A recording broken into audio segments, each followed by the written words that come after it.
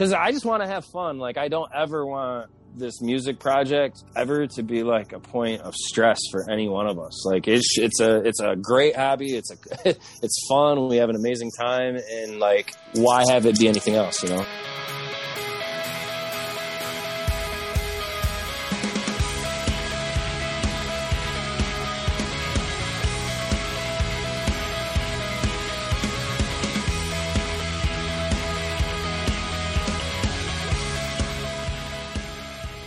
Welcome to the Juxtaposed Journeys podcast. I'm your host, Eric Spitz, and in this episode I talk with Zach Lawson.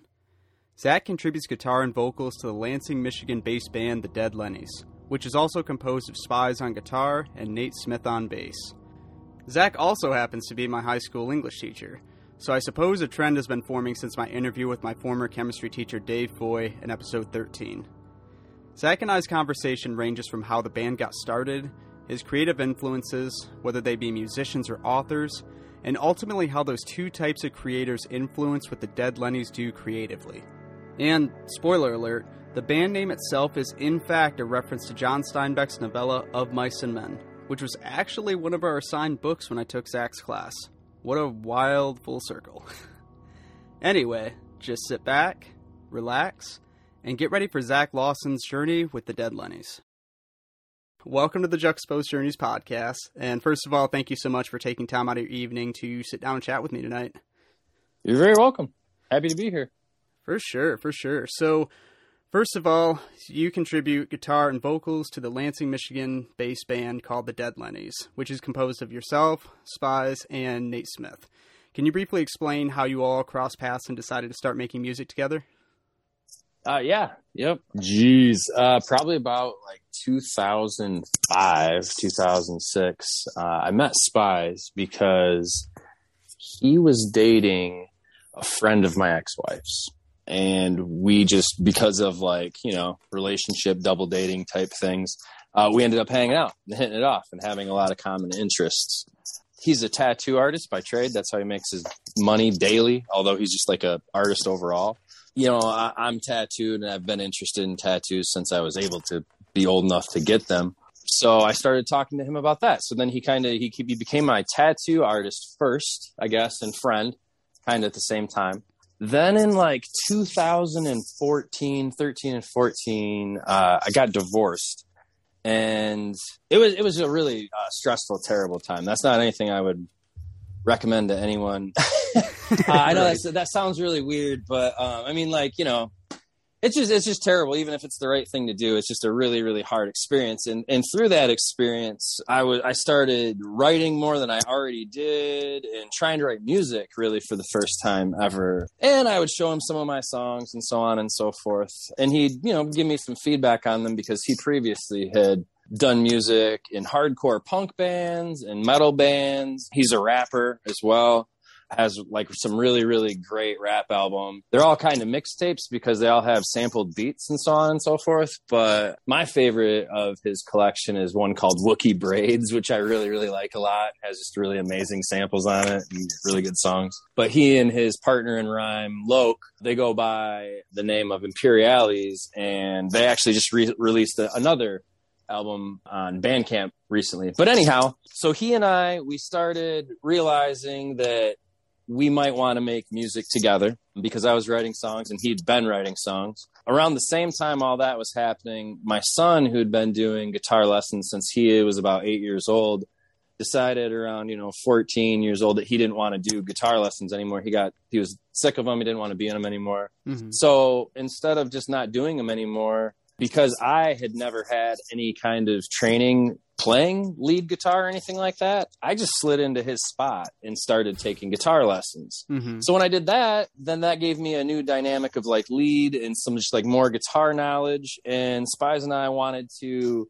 start a rock band, like a 4-person, 2 guitars, 1 singer, bass, drums. And we kind of decided to start a band like that. And we had probably about a half a year of jam sessions with about a bunch of different players. And we couldn't find anybody who just exactly like gelled with us or that was reliable, honestly. But we still wanted to make music is really what it boiled down to. So like, instead of just saying, well, you know, we're not going to do this or whatever, what we decided to do is just be an acoustic punk rock duo. Mm-hmm. That's how we started. I mean, our first show at the Crystal Bar in 2016 was like, I think we played 5 songs, 5 original songs that we had written and we were really proud of. And but then the next show, which maybe was like a month and a half later, we had 12 songs. And then, then that's just kind of how it's been going. Around 2017, maybe after about a year of playing and stuff, like playing out and playing shows and concerts, we decided that we wanted to add a bass player, or try to find a bass player. And fortunately, Nate Smith was an acquaintance of ours and a friend of ours who had played like on softball leagues with us and stuff like that and plays fantasy football with us. And he's a bass player. He's a great bass player. So, we tried him out and it gelled, it went. So then he started being our bass player. And that's kind of the story up to date in terms of how the three of us got together, started playing music. No, that's so awesome. And I love all those different side stories and interactions about how you all came together. I found that super interesting. Speaking of your, I guess, original intentions and genres and stuff like that, I digging through your Facebook page, I love the way that you describe your sound on there. I mean, you say, and I quote, sound like if G Love and Special Sauce knocked boots with the Misfits after a Beatles concert. And I found that a really accurate and clever depiction of you guys. I'm glad you like it. We always really have a hard time figuring out what to call ourselves or how to, like, people are all the time saying like, hey, what would you categorize your sound as? It's really tough to do because I don't know. Like, it really kind of runs the gamut. A lot of my songs have a tendency to be more ballady, honestly, whereas Five's songs have a tendency to be more stop go, more punk rock aesthetically.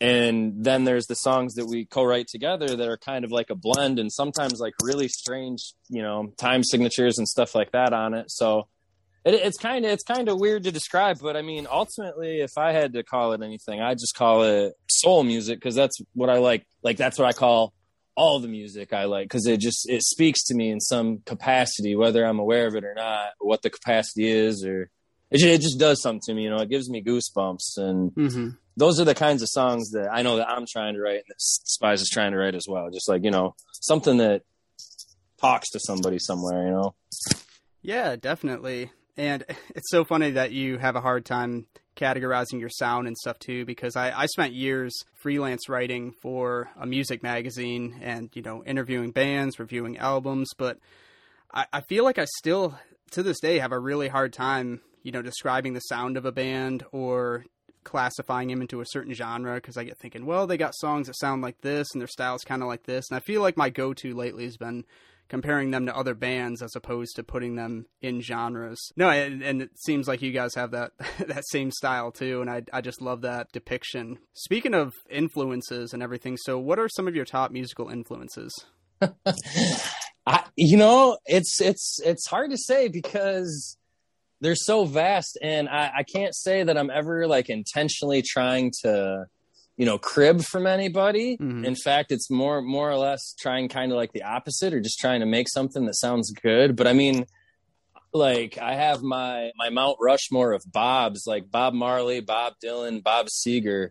Those 3 Bobs have had really, really an important place in my life throughout my journey of listening to music. Bob Marley was introduced to me in 6th grade by a friend who moved to Holt from Vermont at the end of that summer. And prior to that, I had no idea what Bob Marley's music sounded like. So that was really eye-opening because in listening to his lyrics, first off, I love his voice and I love Marley's vocal inflections and how he does just different stuff.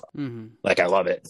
But also hearing the authenticity of his lyrics about like struggle and about, I don't know, like just oppression and things of that nature, like life as it was lived there, like really resonated with me. in a similar way that Marvin Gaye's music resonated with me, who was someone that my mom listened to a lot when I was growing up. She listened to a lot of Motown and stuff like that. Mm-hmm. So Bob Marley is important. Bob Dylan, I don't know that there's another lyricist that can hold a candle to him. And I'm blown away by him. And then Bob Seger, you know, being from Michigan and the storytelling, like the narratives he's able to craft, like those three songwriters are really, really important to me and a huge influence. In fact, in some ways, probably like a negative influence, because anytime I would ever write a song, I'd like compare it to the greats, right? And it would be crap, comparatively speaking. And then I'd be like, well, it's not Bob Dylan, so it must be terrible, right? And that's absurd, of course. But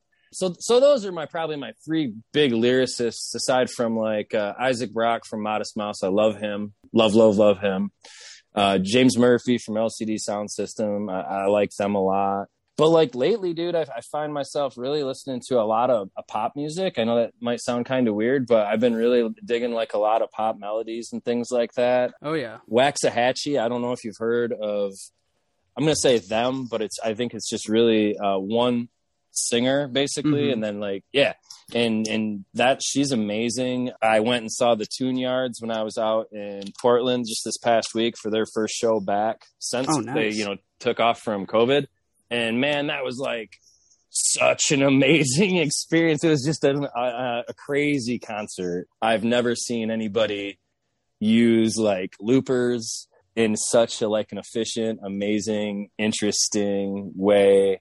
In case that term threw you for a loop, I'm sorry. The dad joke was there and I couldn't help myself. Anyway, loopers are an electronic device that create instant recordings of a musical performance that then play them back in real time. Just think of artists like Ed Sheeran and Kurt Weill, who use loopers pretty regularly.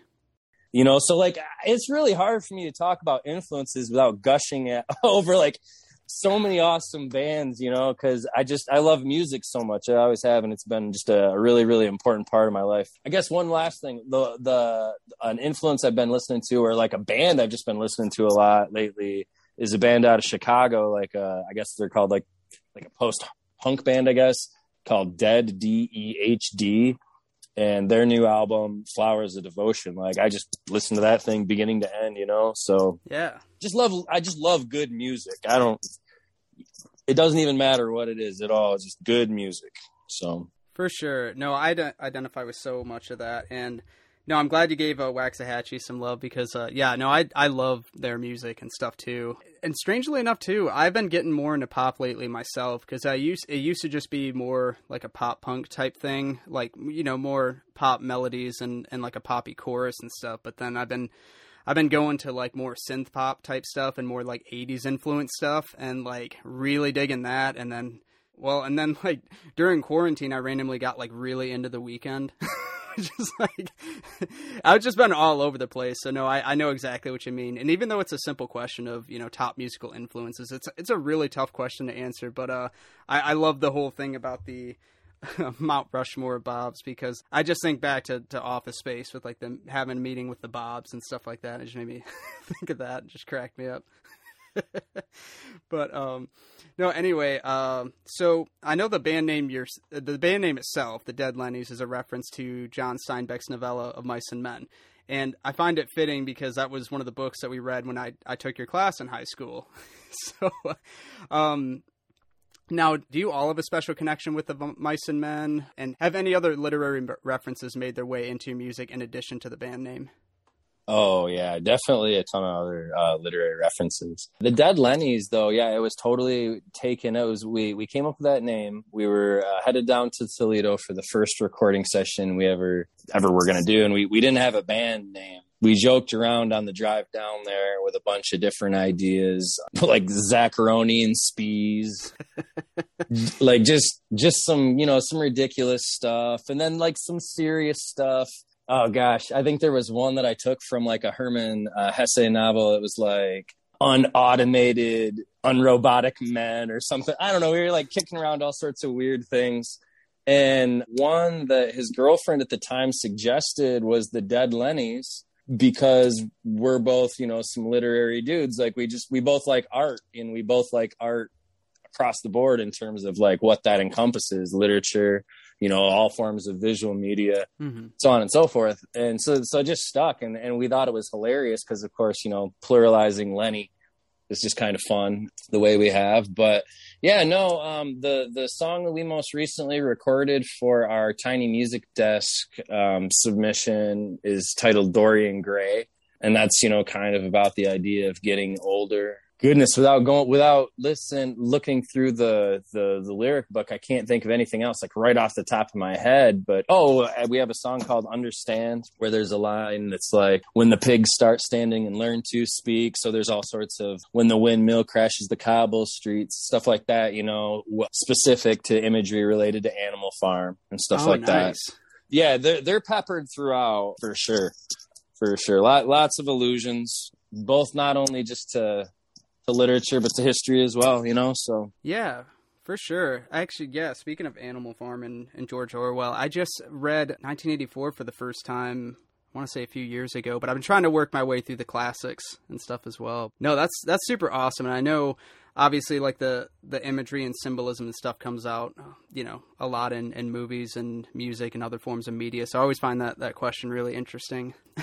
And speaking of, I guess, books and everything, I'm going to throw another heavy-handed question at you. Do you have any favorite books of all time? Oh, yeah. Yep, for sure. Favorite books of all time. I would be remiss if I didn't say, like, right off the top of my head, Tropic Capricorn by Henry Miller. Henry Miller changed my life. Seriously, like, I mean, he's considered like pretty vulgar and pretty obscene in some ways. In fact, like his books weren't published until the 60s in the United States, even though they had been previously published in Paris prior to that, because they were considered like too sexually graphic and stuff like that. And I don't really think they are, but what he was saying and how he was saying it was just totally revolutionary. And I think in some ways it still is. But he talked about, like, I guess what really resonates with me about that specific book, Tropic of Capricorn, is it's about a man who feels lost and feels like unfulfilled and who feels like he's just going through the motions, one foot in front of the other until he, inevitably ends up in front of this grave that he's going to, fall in, and people are going to throw dirt on him. And he really wants to do something else. And what he wants to do is right. And he just finds the world ridiculous. And I mean, in all truth, man, that really resonates with me very well. Like I feel the world's pretty ridiculous in a lot of ways. And I don't know, like that just resonates with me. So like when I read that, I definitely made some changes in my life and just realized that I wanted to kind of more authentically, I guess, pursue that which was good for me. And one of those things is music. So yeah, so Tropic of Capricorn, that's a really big one. Of Mice and Men, I think, is a perfect book. East of Eden by Steinbeck, I also like. That. I mean, that's an enormous epic and probably has like the most terrible villain ever in it, I think, or one of the worst evil people ever in a book. I like House of Leaves. Oh, yeah. By Mark Danielewski. God, what did I just finish on the way home from Portland? I don't know. It wasn't that good. So I'm not supposed to talk about that one.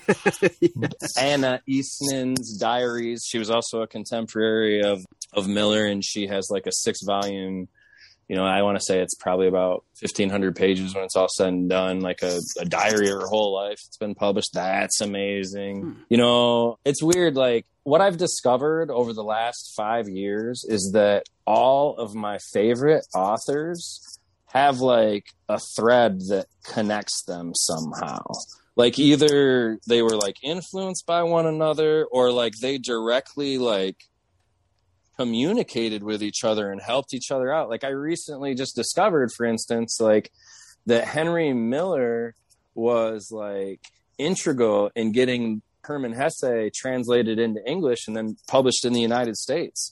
And Siddhartha, one of Hermann Hesse's books, was like a profound book for me growing up that I read in high school in my senior year. And I was just like, wow, But I think like what this all boils down to, though, Eric, is that I'm just kind of maybe like a seeker of sorts. And I don't know if I'm ever going to find anything, but I don't know. You know what I mean? Because like it seems like the protagonists in the books I like they're after something. The writers that I really like to read, they're not content just like pushing a plot forward. They're trying to say something about what it means to be a human being. Yeah. And that I can't think of a more important task in the world, right? Like I don't know, for me at least, and that's kind of one of the bummers about being a teacher, because people generally in the majority don't see it in the same sort of way. They see it as like this task that takes too long, that they can't do fast, that's not easy to complete quickly,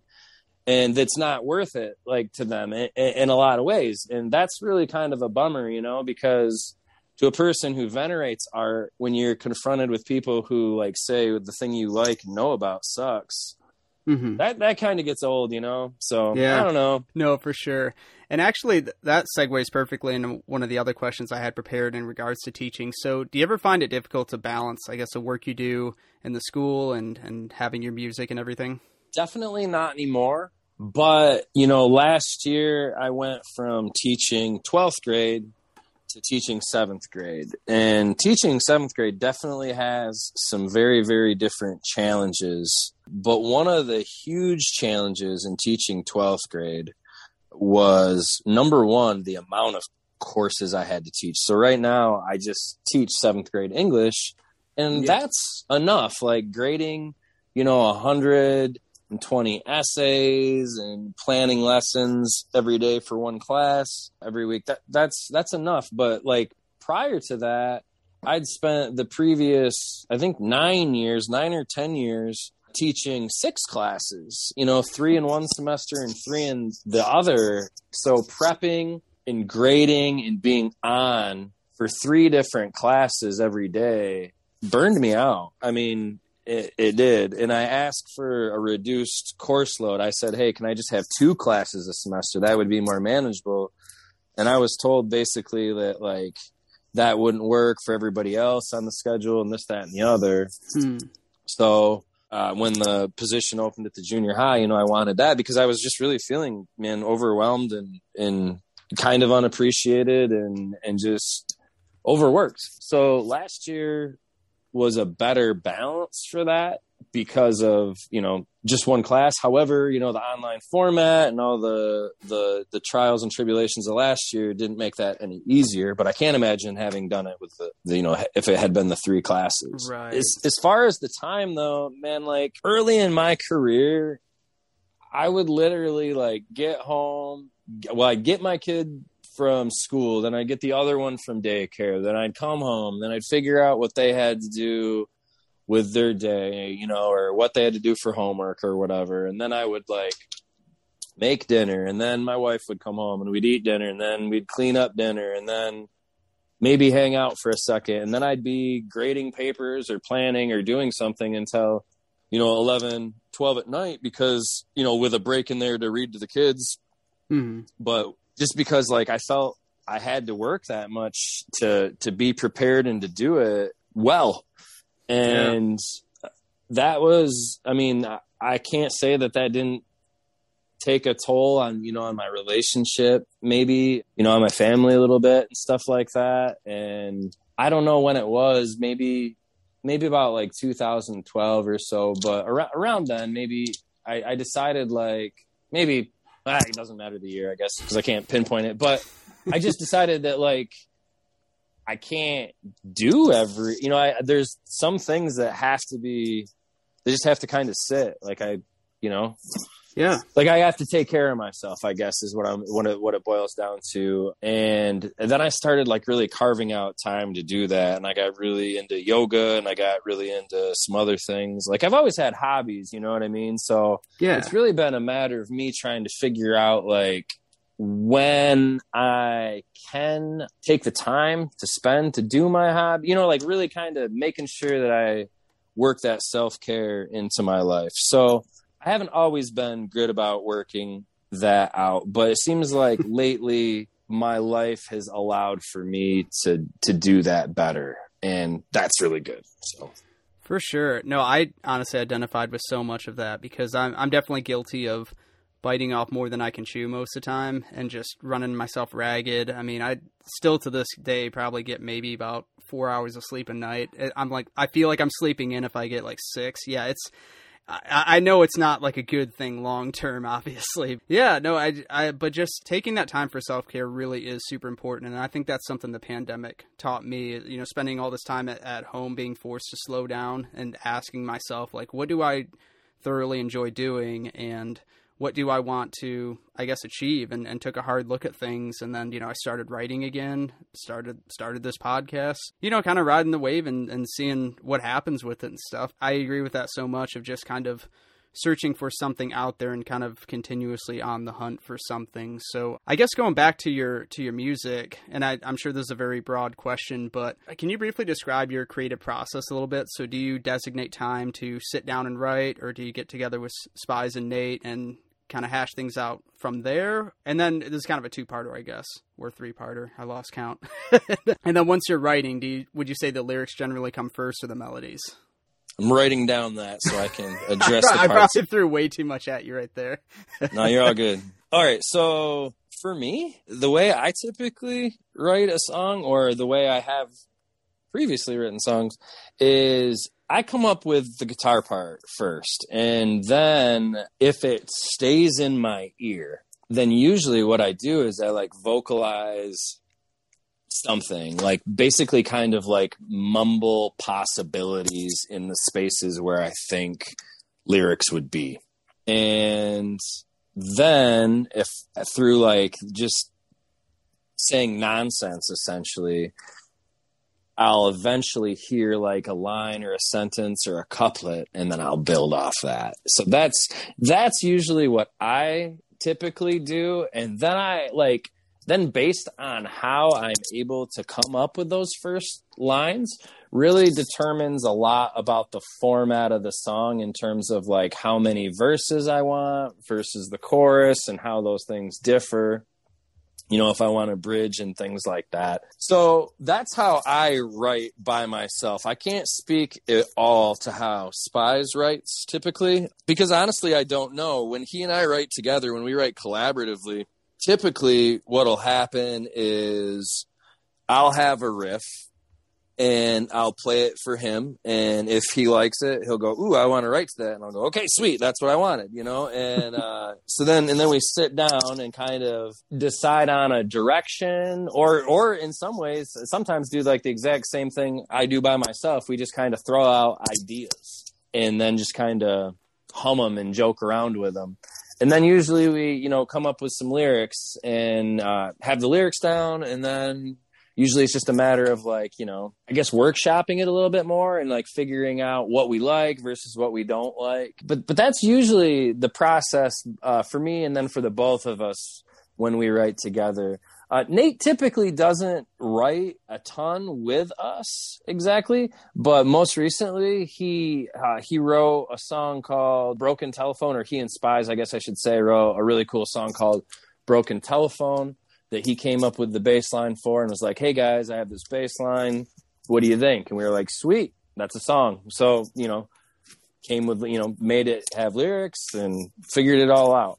And then he and I, last time we were at the recording studio, he came up with a bass line and I started playing the guitar to it, and it was called Lake Bottom Blues. And then we just kind of, based on the instrumental that we put together, we then as a group wrote on the top of it. So that's typically how it works. But I guess on occasions too, I have a musical side project, and when those guys aren't feeling one of my songs, I don't get upset about it or anything.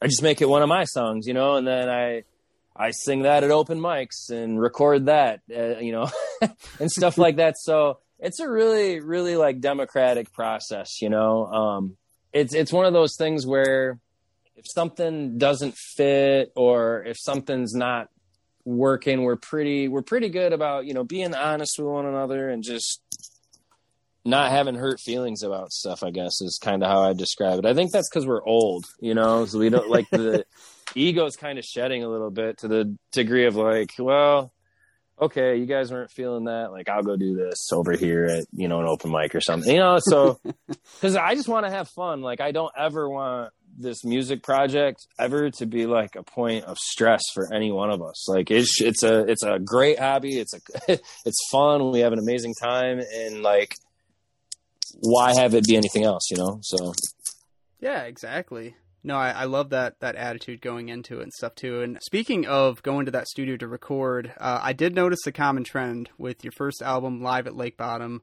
your 6-song EP, George, and Lake Bottom Blues being all recorded at Lake Bottom Recording House in Toledo, Ohio. So I assume you must like that place quite a bit. Can you briefly explain the connection you have with that location, what keeps you going back there?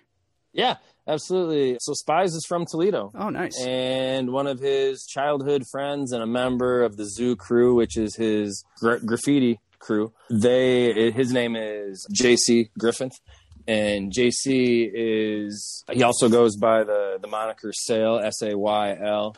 That's his graph name, his writer name. He owns an amazing recording studio. He masters it well. He does it all there. I mean, gosh. So that's the connection. The connection is just, it's so fortunate that we know somebody that we're friends with who has like a real legit recording studio, you know, like it's, you know, it's the bee's knees. It really is. He's an amazing person too. Like JC is just a great guy. I like to just go down to Toledo and hang out with him, even if I don't have like a music project to do, you know, just to hang out in the studio to see what everybody's doing and stuff. In fact, he's in a band. Withdrawn is the name of the band. And they play actually their first show this Friday at the Ottawa Tavern in Toledo. Unfortunately, that show is already come and gone since this interview was recorded. But don't let that stop you from checking out future Withdrawn shows. And unfortunately, I can't check it out because we have a show in Munith, Michigan at a music festival called Jamboree at the Oaks. You know, and that's our first music festival, so we're going to like stay the night there and nice. Take it in, I guess. But yeah, so I mean that's our connection. And JC, I mean, he's the man. Lake Bottom Recording House is the place. You know, we go down there.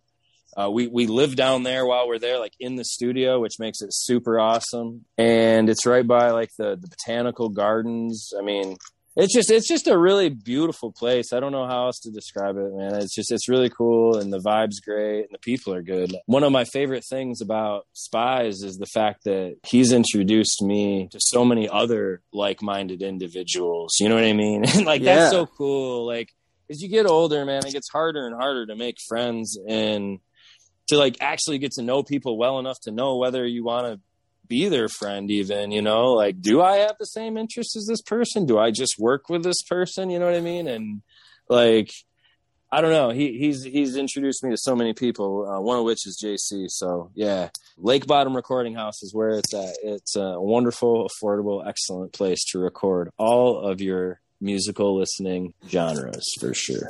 No, awesome. Yeah, it looks like a super fun, laid back place. I was just digging through their Facebook page. So yeah, no, I love that story, and I think that's a super awesome connection that you have with it. And yeah, and that's exciting with the festival coming up. And speaking of which, I love also pulling from your Facebook page that you're always on the Fat of the Land tour, which means you'll play anywhere, anytime. Now, I love that saying and that mentality.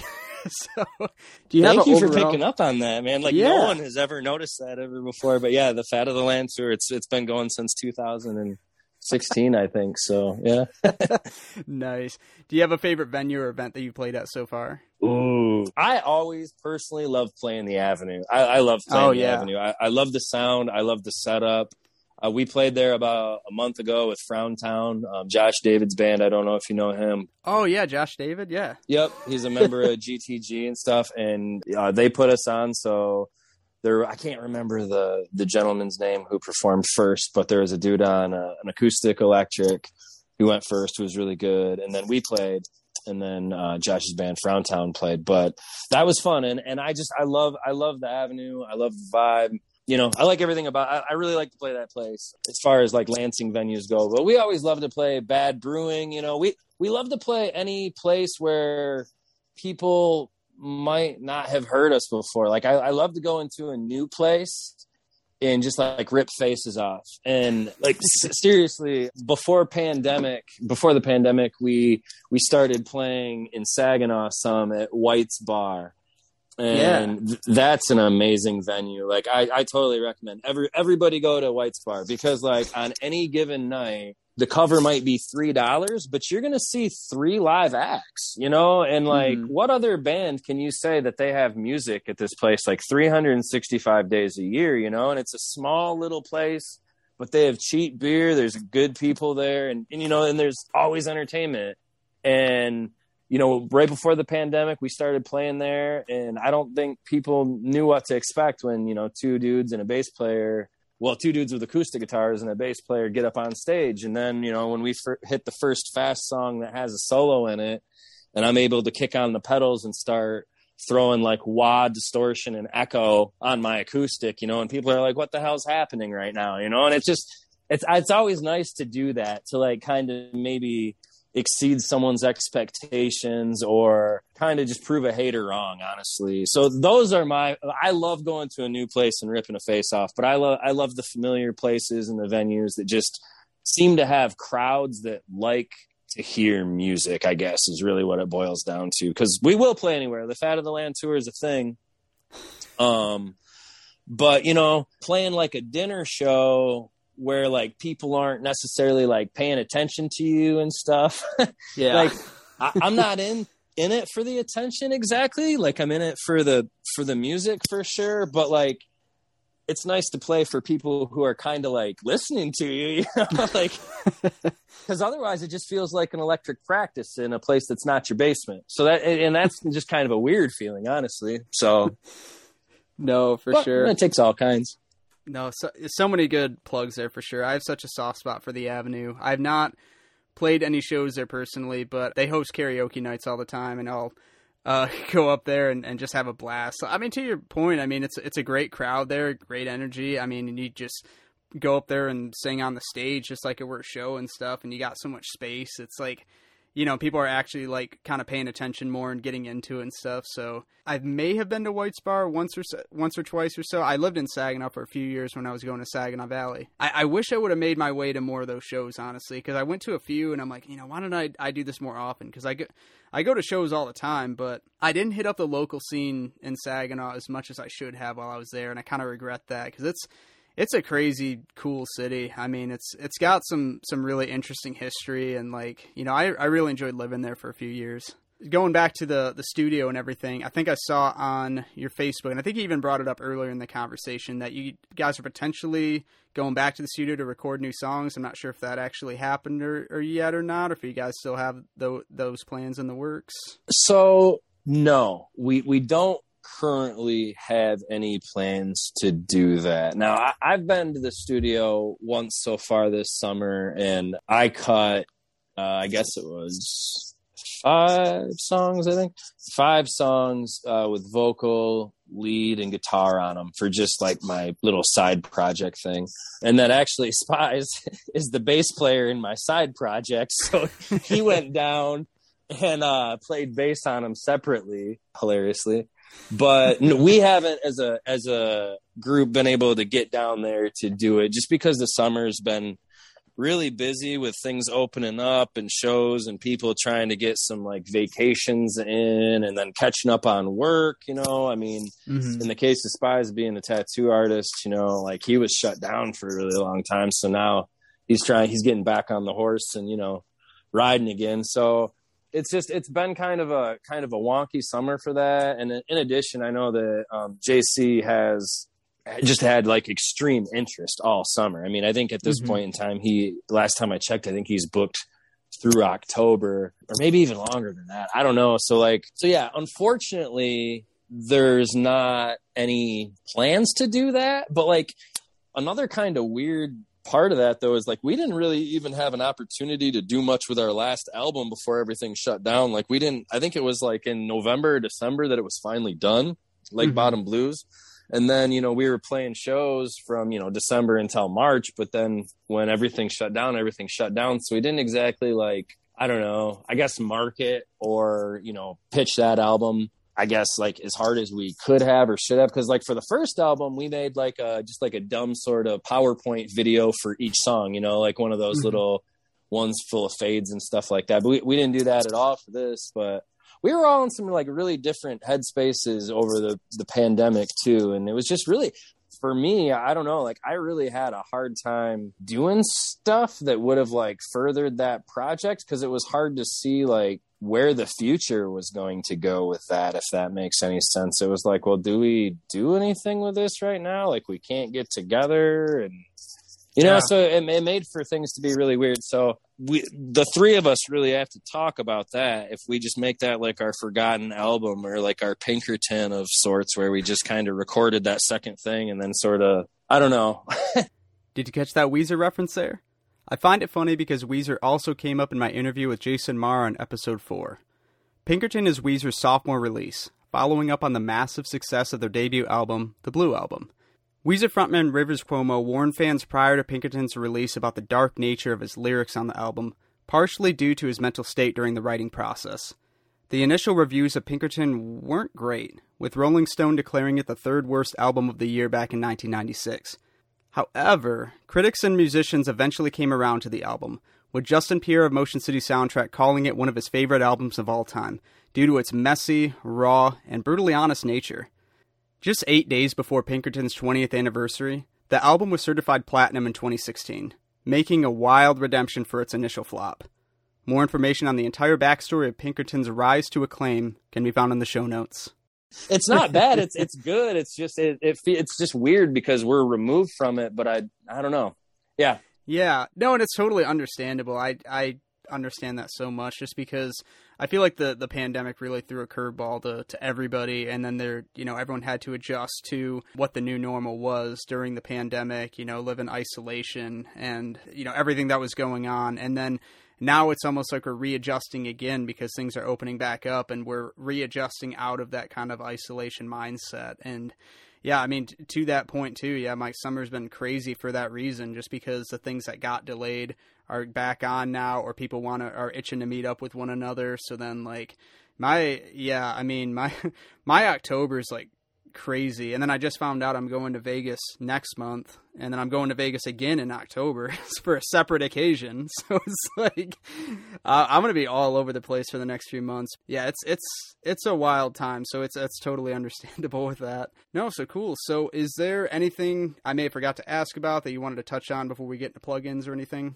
I guess the one thing I'd like to say is that, hobbies are where it's at. I mean, like making music, drawing a picture, like I don't know what it is, whether like my uncle, I think he likes to like just like do manual labor all day. Like he really sincerely does, but that's his hobby. You know what I mean? And I don't know. I just feel like having good hobbies is like a good thing for people to have. And I feel like a lot of people I know, unfortunately, don't have a lot of hobbies. So I'm plugging hobbies. Like, get yourself a hobby, folks. Like, go do something. I don't know, ride your bike, whatever. Like, do something. No, I agree completely. I honestly can't stress that enough either. I mean, it's honestly like sad to me if, someone asks someone else, like, what do you like to do in your free time or spare time or something like that? And they don't really have an answer. They're just like, I like to relax, or I like to sleep, or something like that. And they don't really know what to say. And honestly, yeah, that's kind of sad, just because like I feel like I'm always finding something new to do and having new hobbies. I mean, there has to be a balance with it for sure. I mean, because I'm, like I said, sleeping like 4 hours a night and constantly finding new things to do. So it's like, maybe I should scale it back a little, but no, I agree completely with, finding something to occupy your time and something you're passionate about. And, that's what makes life worth living. I agree completely. And yeah, on that positive note there, where can people find more information about the Dead Lennies and anything else you want to plug? Oh boy. So yeah, the Dead Lennies are on Facebook, on the YouTubes, Spotify, Apple Music, all that stuff. Yeah, that's where you'll find us. Also, I'm changing the name soon, but like I have my solo project is also on Spotify. It's called Shitty Generic Rants. Shitty is spelled, or it begins with a $, and then rants ends with a $, too. And it's impossible to find, and because it's a terrible name, which I'm aware of. But I'm going to be changing that soon. However, in the meantime, that's where it's on Spotify. So that's where you can find all of our music and stuff. And I guess we have a show this Friday at Jamboree at the Oaks, which is a music festival, for Thursday, beginning tomorrow, Friday, and then Saturday in Munith, Michigan. 3-day show. $25 for tickets for all 3 days and a camping spot, I believe. So super, super affordable, and it ought to be cool. There's 40 plus bands that are going to be there. And then this coming Sunday night, we play at Stober's for a 3-hour set from 9 to 12 in Lansing, Michigan. Once again, the dates for those shows have unfortunately passed since this interview was recorded. But you can still catch the Dead Lennies at the upcoming events Zach outlines here. And then on September 25th will be the first act at Bad Brewing's Block Party in the afternoon from 1 to 3:30. And then later that same evening, we will be traveling to Ypsilanti to play Unity Vibration from 7 to 10, I believe. So yeah, nice. Those are upcoming events. Yeah, for sure. No, that'll keep people busy for sure. And yeah, you guys are definitely staying busy with it, killing it with the music. I was just jamming to that EP George yesterday and today and stuff like that, and definitely really dig your style and stuff like that. So it's a super fun conversation, just catching up with you and stuff, and I guess learning more about your side projects and hobbies in addition to just having your class in high school and stuff. So no, like genuinely, I really enjoyed hearing about all this, and I look forward to everything you guys are doing with the Dead Lennies. Well, thanks, Eric. I appreciate your time, man. Thanks for having me on. Yeah, of course, man. All right. Best of luck to everything. Thank you very much. You too.